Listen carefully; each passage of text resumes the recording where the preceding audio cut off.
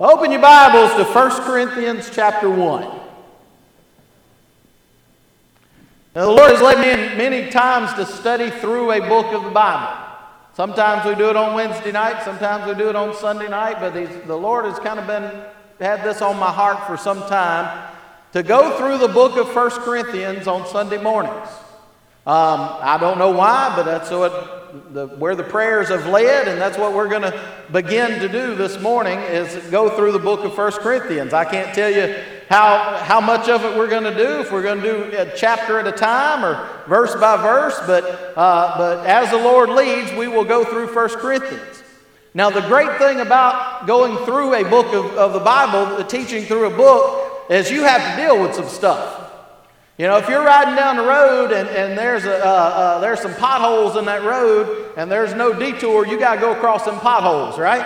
Amen? And sometimes you got to tread carefully. Make sure you don't blow a tire out.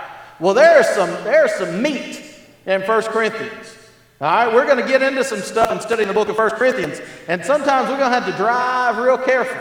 All right, we might hit just a verse or two. But sometimes we might be able to take a chapter at a time. Today we're going to read down through verse 17 and talking about some things. Now the kind of the direction the Lord has led me in studying this is that the book of 1 Corinthians deals a lot with gifts. It deals openly with spiritual gifts, the manifestation of the work of Christ in our lives, how He has gifted us individually in His Spirit, but it also deals a lot with corporate gifts, God's gifts to the church, how He has given so much that the church might be the body of Christ, that the church might be His salt and light in the world, that the church might be His hands and feet on this earth, ministering in His name. With all that being said, there is nothing else in the world like being a member of God's church. And I mean that from every perspective. A lot of people treat church membership like club membership, but that's not what it is. Now, I don't want to get off base here, but I shared in Sunday school a couple weeks ago that had an incident when I was at another church where a lady got real mad at me because we didn't have business meetings on Sunday morning. She said, well, to handle business on Sunday morning. I'm like, no, ma'am, we're going to preach the Word of God on Sunday morning. All right, we handle business on Wednesday night or whatever. She said, well, that's when I pay my dues. That's when I ought to handle business. I'm like, we need to study what church membership means. Huh? Church membership means that you are a member, not like a member of a club, but a member like your right arm. Wave your right arm around like this. All right? That is a member of your body. You are connected to it. And if you are in Christ, you are a member of the church. It doesn't have to do with where your name's written on church roll. It doesn't have to do with how much tithe you give. It doesn't have to do with whether you show up at business meeting or not. If you are in Christ, you are a member of the church of the living God. Amen? Well, 1 Corinthians was a rough place. And they had a lot of stuff going on. I won't say 1 Corinthians was the word. Corinth was a rough place. The church of the Corinthians was a rough place. And they had a lot of stuff going on. Well, Paul, through the power of the Holy Spirit, writes this letter to them. And a lot of what he deals with, both good and bad, are God's gifts to the church. And today we're going to talk about what it means, the gift that it is to even be a member of the body of Christ. So stand with me if you will. We're going to read down through verse 17 in 1 Corinthians chapter 1. Paul, called to be an apostle of Jesus Christ through the will of God, and Sosthenes our brother, to the church of God which is at Corinth, to those who are sanctified in Christ, called to be saints, with all who in every place call on the name of Jesus Christ our Lord, both theirs and ours. Grace to you and peace from God our Father and from the Lord Jesus Christ. I thank my God always concerning you for the grace of God which was given you by Christ Jesus, that you were enriched in everything by Him in all utterance and all knowledge, even as the testimony of Christ was confirmed in you, so that you come short in no gift, eagerly waiting for the revelation of our Lord Jesus Christ, who will also confirm you in the end, that you may be blameless in the day of our Lord Jesus Christ. God is faithful, by whom you were called into fellowship of His Son, Jesus Christ our Lord. Now I plead with you, brethren, by the name of our Lord Jesus Christ, that you will all speak the same thing, and that there be no divisions among you, but that you be perfectly joined together in the same mind and the same judgment. For it has been declared to me concerning you, my brethren, by those of Chloe's household, that there are contentions among you. Now I say this, that each of you says, I am of Paul, or I am of Apollos, or I am of Cephas, or I am of Christ. Is Christ divided? Was Paul crucified for you? Are you baptized in the name of Paul? I thank God that I baptized none of you, except Crispus and Gaius, lest anyone should say that I had baptized in my own name. Yes, I also baptized the house of Stephanas. Besides, I do not know whether I baptized any other. For Christ did not send me to baptize, but to preach the gospel, not with wisdom of words, lest the cross of Christ should be made of no effect. Father, the last thing in the world we want to do today is make the cross of no effect. We want the cross held high, because, Lord, you have said in your word that if Christ be lifted up, He will draw all men unto Himself. So, Lord, I pray today that you are honored in your word, that you speak through your word, that it not be the words of men, but it would be the words of your Spirit, speaking directly to our hearts, that we might grow in your likeness. In Jesus' name, amen. Nothing else like it in the world. To be a part of the body of Jesus Christ, to be called into fellowship with God the Father and with Christ the Son through the power of the Holy Spirit, that we might be one together in the body of Christ. That is what we see in the beginning of this letter that Paul has written, as I said, by the power of the Spirit to the church at Corinth. And a couple of things that we see in this great gift. Now, let me emphasize that before I get into the meat of the message. It is a gift. God has given you the privilege of being a part of the body of Christ. Now, I know people throughout time and even now personally who have simply given up on being an active part of the body of Christ. For whatever reason, they've met difficulty and they've met consternation and they've met complaint and they've met just frustration in dealing with things, and they say, you know what, I'm not going to do this anymore. I've had people look me in the eye and say, you know what, I can worship God just as well at home as I can at church. No, you can't. How do I know you can't? Because the Bible says you can't. And the Bible is true all the time. Amen? And the Bible says that we are not to forsake the assembling of ourselves together as the manner of some is.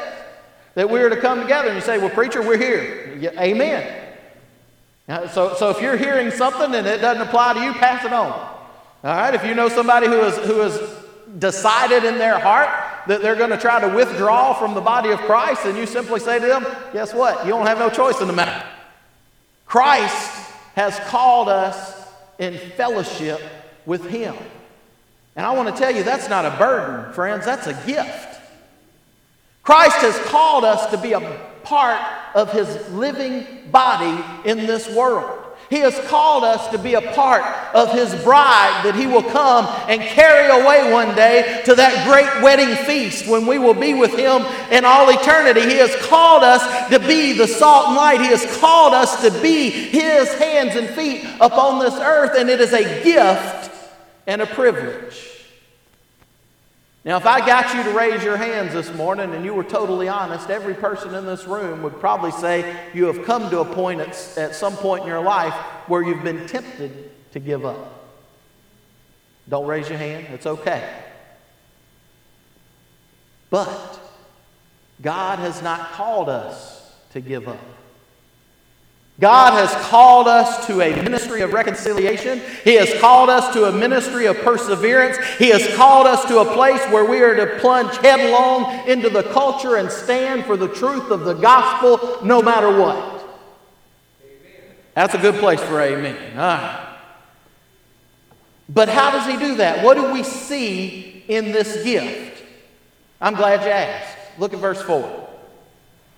Verse 4 there says, I thank my God always concerning you for the grace of God which is given to you by Christ Jesus. Now Paul just makes this introduction. He and his friend Sosthenes are there, and he makes this introduction of who he is and who he is writing to. And he tells this church that they are called to be saints, that they are sanctified by the power of God. But he's going to get into some things that are real hard, and we'll talk about that in just a minute. But in verse 4, he tells them this is what it's all about. It is grace from God in Christ. That is the gift. That the grace that you have in your life, the very fact that you can call upon the name of Jesus Christ as your Lord and Savior, is a gift from God. The very fact that you can open your mouth in utterance to the Almighty King of the universe and come before His throne through the shed blood of Calvary and the power of His Holy Spirit is a precious gift from the hand of Almighty God. And it comes only through Christ. Understand what he's saying there. The grace of God in Christ. See, because if you're calling on a God apart from Christ, you're not calling on the true and living God. People say all the time, well, that person believes this and that person believes that. How can you talk about another person's religion? How can you say something about a Muslim or a Hindu or even an atheist? Well, the reason we can is because they're dreadfully, woefully, and eternally wrong. And we're not talking down on the person, we're talking down on the predicament. And the predicament is this: apart from Christ, all is lost. And only through the grace of God, only through the hand of Almighty God and His foreknowledge to lay the life of Christ down on the cross can we receive this precious gift, which is the power of His presence. The presence of God only comes through salvation in Jesus Christ. I cannot claim that God is present. Now, He's here. He's everywhere. He knows everything. But He is not truly present in your life apart from Jesus Christ. Because the Bible says that if any man is in Christ, he's a new creation. Old things pass away. Behold, all things become new. The Bible says that if I acknowledge in my heart my iniquity, God does not hear my prayer. The Bible says that apart from Christ, I can do nothing. There's power in the presence. That's part of the gift of being a member of the body of Christ, is the power of His presence. Look at verse 5 there. He says that you were enriched in everything by Him in all utterance and all knowledge. Now I want to tell you that word enriched there means to make rich, or otherwise it's used in this way, to richly furnish, to fill with precious things. When we are enriched in the knowledge of Jesus Christ, our lives are filled with the precious things of God. Looking at and studying that word, just digging deeper into it, it brought me back to Proverbs chapter 24, something I looked at some time ago. Proverbs 24 verses 3 and 4 says this, says, through wisdom a house is built, by understanding it is established, by knowledge the rooms are filled with all precious and pleasant riches. In Christ I am saved, and by Christ I am enriched. Think about that for a second. In Christ I am saved, and by Christ I am enriched. When I come to Jesus Christ for salvation, and the Bible says in Christ, if any man comes unto me, I will in no wise turn him away. It doesn't matter where I've been, what I've done, who I've done it to, how bad it was. If I bring it to Christ and I say, Lord, in genuine faith, I ask you to forgive me and to come into my heart and save me, He is going to accept me right then and there. I don't have to pass a test. I don't have to answer any questions. All I have to do is surrender my life to Him. And then the fun begins. Then the joy comes. Then the journey has started. And in that He can fill us and enrich us with all these precious promises that He gives us in His Word. In this passage, verse 5 there, says that we are enriched in everything by Him. Look at the two things. In all utterance and all knowledge. So how are we enriched? You want evidence that Christ is in your life? Look at what you say and what you know. Are you enriched in Christ? Have you come to a place since coming to know Jesus Christ that you speak better and you have learned more? You have been enriched in all utterance. We talked about that a little in Sunday school this morning. The Bible says that we are to be quick to listen, slow to speak, and slow to wrath. quick to listen, slow to speech, slow to wrath. Do your words honor God? Simple question. Do the things that come out of your mouth and the way that you say them, do they honor God? That is evidence of Christ in your life. And that's what Paul is saying to the Corinthians here. Now, this isn't a jab. This isn't a slight to them. He's saying that you should be able to look at your life and understand that it is better now than when you first came to Jesus Christ. That's simply all he's saying. Now, Paul gets into some stuff later on, and he deals with some things that are happening. So he knows that these people are not perfect. But he said there should be some evidence. I am not perfect. You are not perfect. We will never be perfect this side of heaven. But are you closer to that perfection today than you were when you first come to Jesus Christ? That's the question. In verse 7, Paul summarizes why he's telling them all this, why he's writing this letter, what's happening in his heart, and that God would lead him in this direction down there in verse 7 where it says, so that you come short in no gift. Now understand this. Some of this letter, some of the writing that Paul does to the church at Corinth in 1 Corinthians is some of the most firm and difficult messages you ever want to hear. There were things going on in that church that were unheard of anywhere else. He says that. But here's the intention. Every firm word, every disciplined stance, everything that he takes in this passage of Scripture has one intention: to strengthen the believers, to strengthen the church, and to strengthen the kingdom. And that's what the Word of God's given for. The Word of God has been given that we might be encouraged to follow the Lord, that we might be able to be corrected in our error, and that we might stand strong in His presence. And he says here, here's why I'm writing to you, so that you can come short in no gift. How many of you like gifts? All right, and the rest of you are lying. All right? Everybody likes gifts. Everybody likes to receive something. And Paul says God wants to be more in your life, is simply what he's saying. And he says, and I don't want you to come short in any gift. If you don't like getting gifts, how many of you like when your kids get gifts? We all like when somebody recognized our kid. Oh, that just make you smile, make your heart glow. You just get all excited. Somebody recognized my kid, right? And for a good thing, all right? All right? But what Paul is saying is, my children in the faith, he said, I don't want you to miss out on anything. How many of you ever said this, grow up, I want my kids to have it better than I did? You ever said that? Why don't we say that in faith? Why don't we say, I want my kids to have a stronger faith than I have? I want my kids to be closer to the Lord than I ever was at that age. I want my kids to live stronger and healthier, more vibrant lives in Christ than I did. No, what we do in our culture today is go do your thing, sow your wild oats, and here's our cop-out. I brought them to church, and the Bible says if you bring them up in the nurture and admonition of the Lord, they'll never depart from it.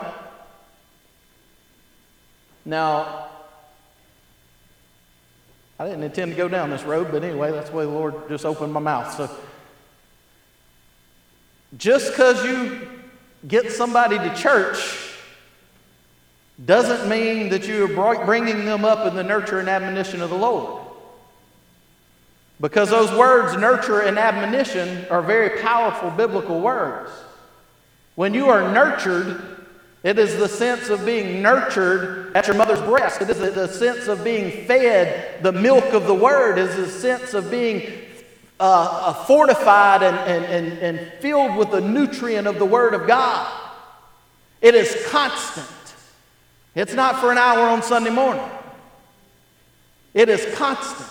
And it happens in the household, and it happens at the dinner table, and it happens on the way to school, and it happens on the way home, and it happens, as Deuteronomy says, when they lie down and when they rise up and when they walk along the road, and it is put on the doorpost of our homes and on our gates and all these things, those frontlets on our foreheads, that we might see the Word of God.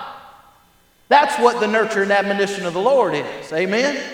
And Paul is saying here, this is what I want for you. I didn't know Christ. I came to know Christ on the road to Damascus when I was a grown man doing things I shouldn't do. But I don't want you to miss a single gift that God has for you. Don't you want somebody like that in your life? Don't you want somebody that is so concerned with you doing well that they're willing to pour their hearts out before you, to tell you when you're doing wrong, to correct you when you get off course, to commend you when you do well? That's what Paul was doing. Look at what he goes on to say here. He talks about the confirmation of Christ in their life. He talks about the power of salvation, and he talks about fellowship. Fellowship with Jesus Christ. The fellowship of his Son. Church, I want to tell you, there is a power in the presence of Almighty God. And if we miss that power, it's not because he moved. If we have moved away from the presence of God, it is because we have moved away ourselves. We have scooted over and allowed God to draw away from us. We need to understand that there is power in his presence. That's one of the gifts of being a member of the body of Christ. But the second gift of being a member of the body of Christ is the potential of our partnership. He says here in verse 9, God is faithful, by whom you were called into fellowship with the Son, Jesus Christ our Lord. Now I plead with you, brethren, by the name of the Lord Jesus Christ, that you all speak the same thing, and that there be no divisions among you, but that you be perfectly joined together in the same mind and the same judgment. Now that's a mouthful. What does that mean? Let's break it down like this. This is a plea for unity within the church at Corinth. Now look, there's a difference and a similarity between being a part of the body of Christ and being part of a local congregation. The similarity is that you have chosen to unite in a particular way with a particular group of people. When I chose to accept Christ, I took on the mantle of being a member of the body of Christ. But when I came to Monroe Street Church, I made the choice of saying I am a part of this local congregation, and I want to be an active and involved member of that local congregation. Are you with me? Just nod if you're with me. All right? And so what Paul is saying here is that as a church in Corinth, now look, I want to address something real quick before I move on. Back then, you had the church at Corinth, you had the church at Ephesus, you had the church at Thessalonica, you had the church at Rome. You had every city had a church, not every block. All right. Here's the problem with every block having a church: is that we do not pray significantly enough, for the most part, when we decide to unify with a particular congregation. Now, I want to tell you, that's one of the hardest things for me to stand in the pulpit and say, because I want everybody, we'll just be at Monroe Street's the best church in Bogalusa, come on. All right? That's my heart. But the Spirit says you better be where you can work and you can be filled. Where you can work and where you can be filled. And a lot of times what happens is it's like relationships. You ever had one of these puppy love relationships in junior high and high school? A lot of people have puppy love with church. It's like, I go out with this church for a little while, and they do something I don't like, I'm going to go out with this church for a little while. You know, and I don't like how they put their bulletin together. I don't like the piano wrong. I'm going to walk over to this church for a little while. And I'm going to sit in this church for a little while until I decide I don't like the flowers up on the pulpit. They're distracting me. So I'm going to walk over to this church for a little while because they use this translation of Scripture or whatever. And then when I get tired of so-and-so and somebody hurt my feelings, I'm going to walk over to this church for a little. Here's a problem with that. Relationships are kind of like tape. You know what I mean? Relationships are kind of like tape. And when you align yourself with somebody, whether it's junior high puppy love, or it's part of a church, and you stick with that church for a little while and then you pull out, it's real hard to stick to the next one. You ever tried to reuse tape? Because the problem is you don't stick, and then it gets harder and harder and harder and harder, and pretty soon you're like that guy I was talking about a while ago. I just worship at home, my unsticky self. Right? And what Paul is saying here, he's saying that you, as the church at Corinth, have made a commitment to stand as a part of the body of Christ, and I am pleading with you that you be unified in that commitment. That is the gift of being a part of something larger than ourselves. And when he says here in verse 10 that you speak with one voice, when you say the same thing, what is he talking about there? There are many ways that God calls us. I've loved having the testimonies that we've had recently. People getting up and sharing how God has called them and gotten hold of them. Not a one of them was identical, was it? Because your calling is different. Your story is different. There are many ways that we can answer. You might fall on your face in tears, or you might boldly come in front of a congregation. Whatever it is, the Lord calls you in that way, and you answer as he calls you. But there is only one means of salvation, and that is Jesus Christ. And that's what Paul is saying, that you speak with one voice, that you say one thing, that Jesus is the only way of salvation. And that's why it doesn't matter if you're Baptist, Presbyterian, Episcopalian, Methodist, as long as you are preaching Jesus Christ and him crucified, that is what matters. But when you get away from Christ crucified, that's what separates us from other forms of belief.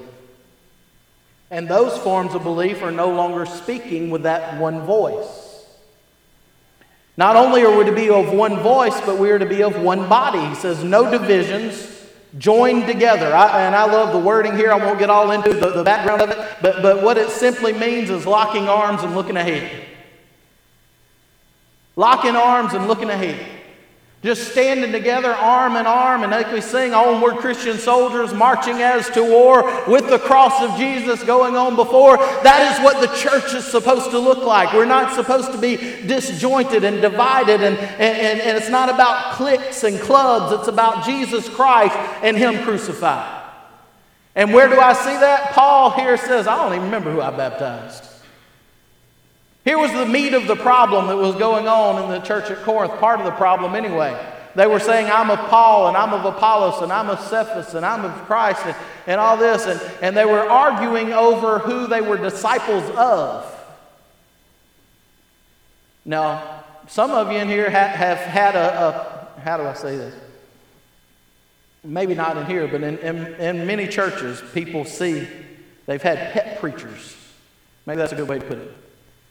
Particular preacher they like, and that preacher goes somewhere and they follow him. Now I know a lady, and I won't tell on her because I'm related to her. But anyway, she's been to about 7 different churches. Why? Because her preacher has been to about 7 different churches.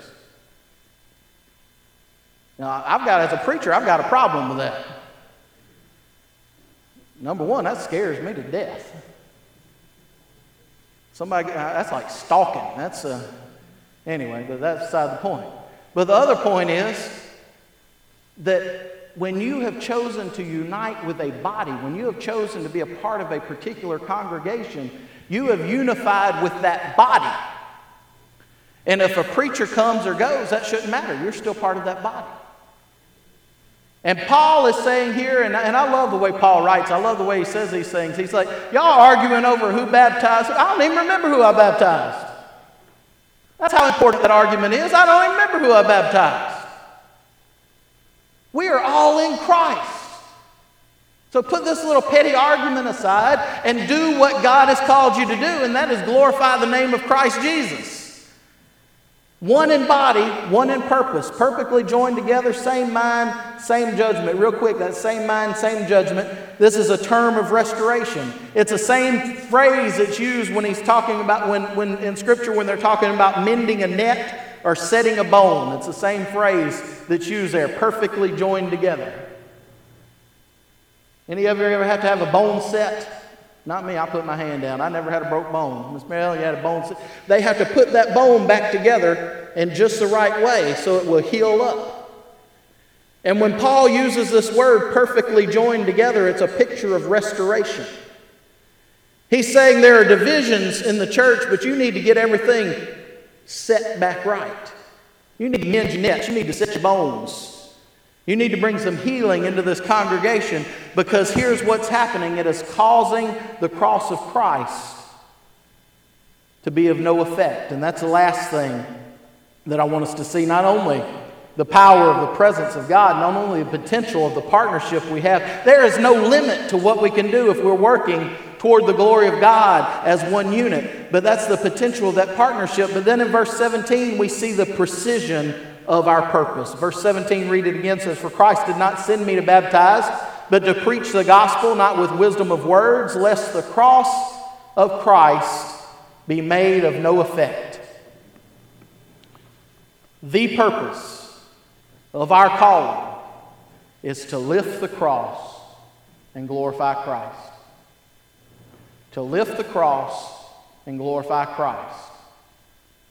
It is not so that you can have a new car. It's not so you can get what you want out of God. It's not so you can have a hunky-dory life and be happy all the time. It is not for any of those reasons. It is that the cross of Christ might be lifted up. Some of the people who have lifted the cross of Christ greater than any other people that I know have done it in the midst of suffering and heartache and difficulty. As they were going through those things, they said, "I want to point people to Jesus Christ." Paul says here that our purpose, he said, Christ didn't send me to baptize. See, because what happens, Paul's arguing against what they were saying. Church for them had become a matter of status. A matter of status. When you try to get what you want in the culture because you are part of the body of Christ, you're trying to weigh on that status. In our culture, that doesn't work a whole lot anymore. It used to be more so. You get pulled over for a ticket and you tell, "I'm trying to hurry and get to church." Right? And that cop might, "Oh, okay, you go on." And that'll be, "Why you go to church?" Not every cop. Anyway, you know what I'm talking about. It's just not as accepted as it once was. You know, there are people who like to use their, well, my daddy's a deacon, or my uncle's a preacher, or so and so. You ever hear people do that? They're looking for that status. Well, these guys were arguing over status, and Paul says it's not about status. I don't know if I baptized anybody else in that church. He said, what I'm telling you is that if it becomes about status, the cross is made of no effect. All that we have as Christians is the cross. Without the cross, we are nothing. Without the death of Jesus Christ, we are here in vain. Without the sacrifice made for us on Calvary, why even bother? And Paul says you are making the Christ of no effect because you've made it about status. Not only had they made it about status, but they had made it about ceremony. He said, I didn't even come to baptize, I came to preach. Sometimes we get so caught up in doing church that we forget to be the church. And the purpose of the church is to lift high the cross and to glorify Christ. It's not about activities and events and all these things, but it is about Jesus Christ and Him crucified. That is the purpose. And when it becomes a matter of ceremony, the cross is made of no effect. And I want to tell you, as a preacher, I thank God that for this last one too, that when it becomes a matter of skill, the cross is made of no effect. Look what he says there. He says, I came not with wisdom of words. He said, I came not to impress, but to impact. Understand what he's saying there. There are a lot of people who glorify men. I want to tell you, I have favorite preachers. I have guys that I sit and listen to. Adrian Rogers has been dead for a number of years, but he's still the best preacher on the radio as far as I'm concerned. I listen to Adrian Rogers all day long. But Adrian Rogers cannot save me. Only Jesus Christ can save me. And Paul here says it's not about the skill of the preacher. It's not about the skill of the pastor. It's not about the skill of the deacons. It's not about the skill of the elders. It's not about the skill of those working in the church. It is about the commitment. He said, I came not with wisdom of words, lest the cross of Christ be made of no effect. Heard a preacher talk about it this way one time. He said that it is not, that we are not ministering to impress, we are ministering to impact. What does that mean? If I impress you, or you impress somebody, then that somebody walks away and says, oh, that was pretty neat. I enjoyed that. A lot of fun. We need to do it again sometime. But when you impact, they walk away and say, I felt that. That affects my life. My life is going to be different.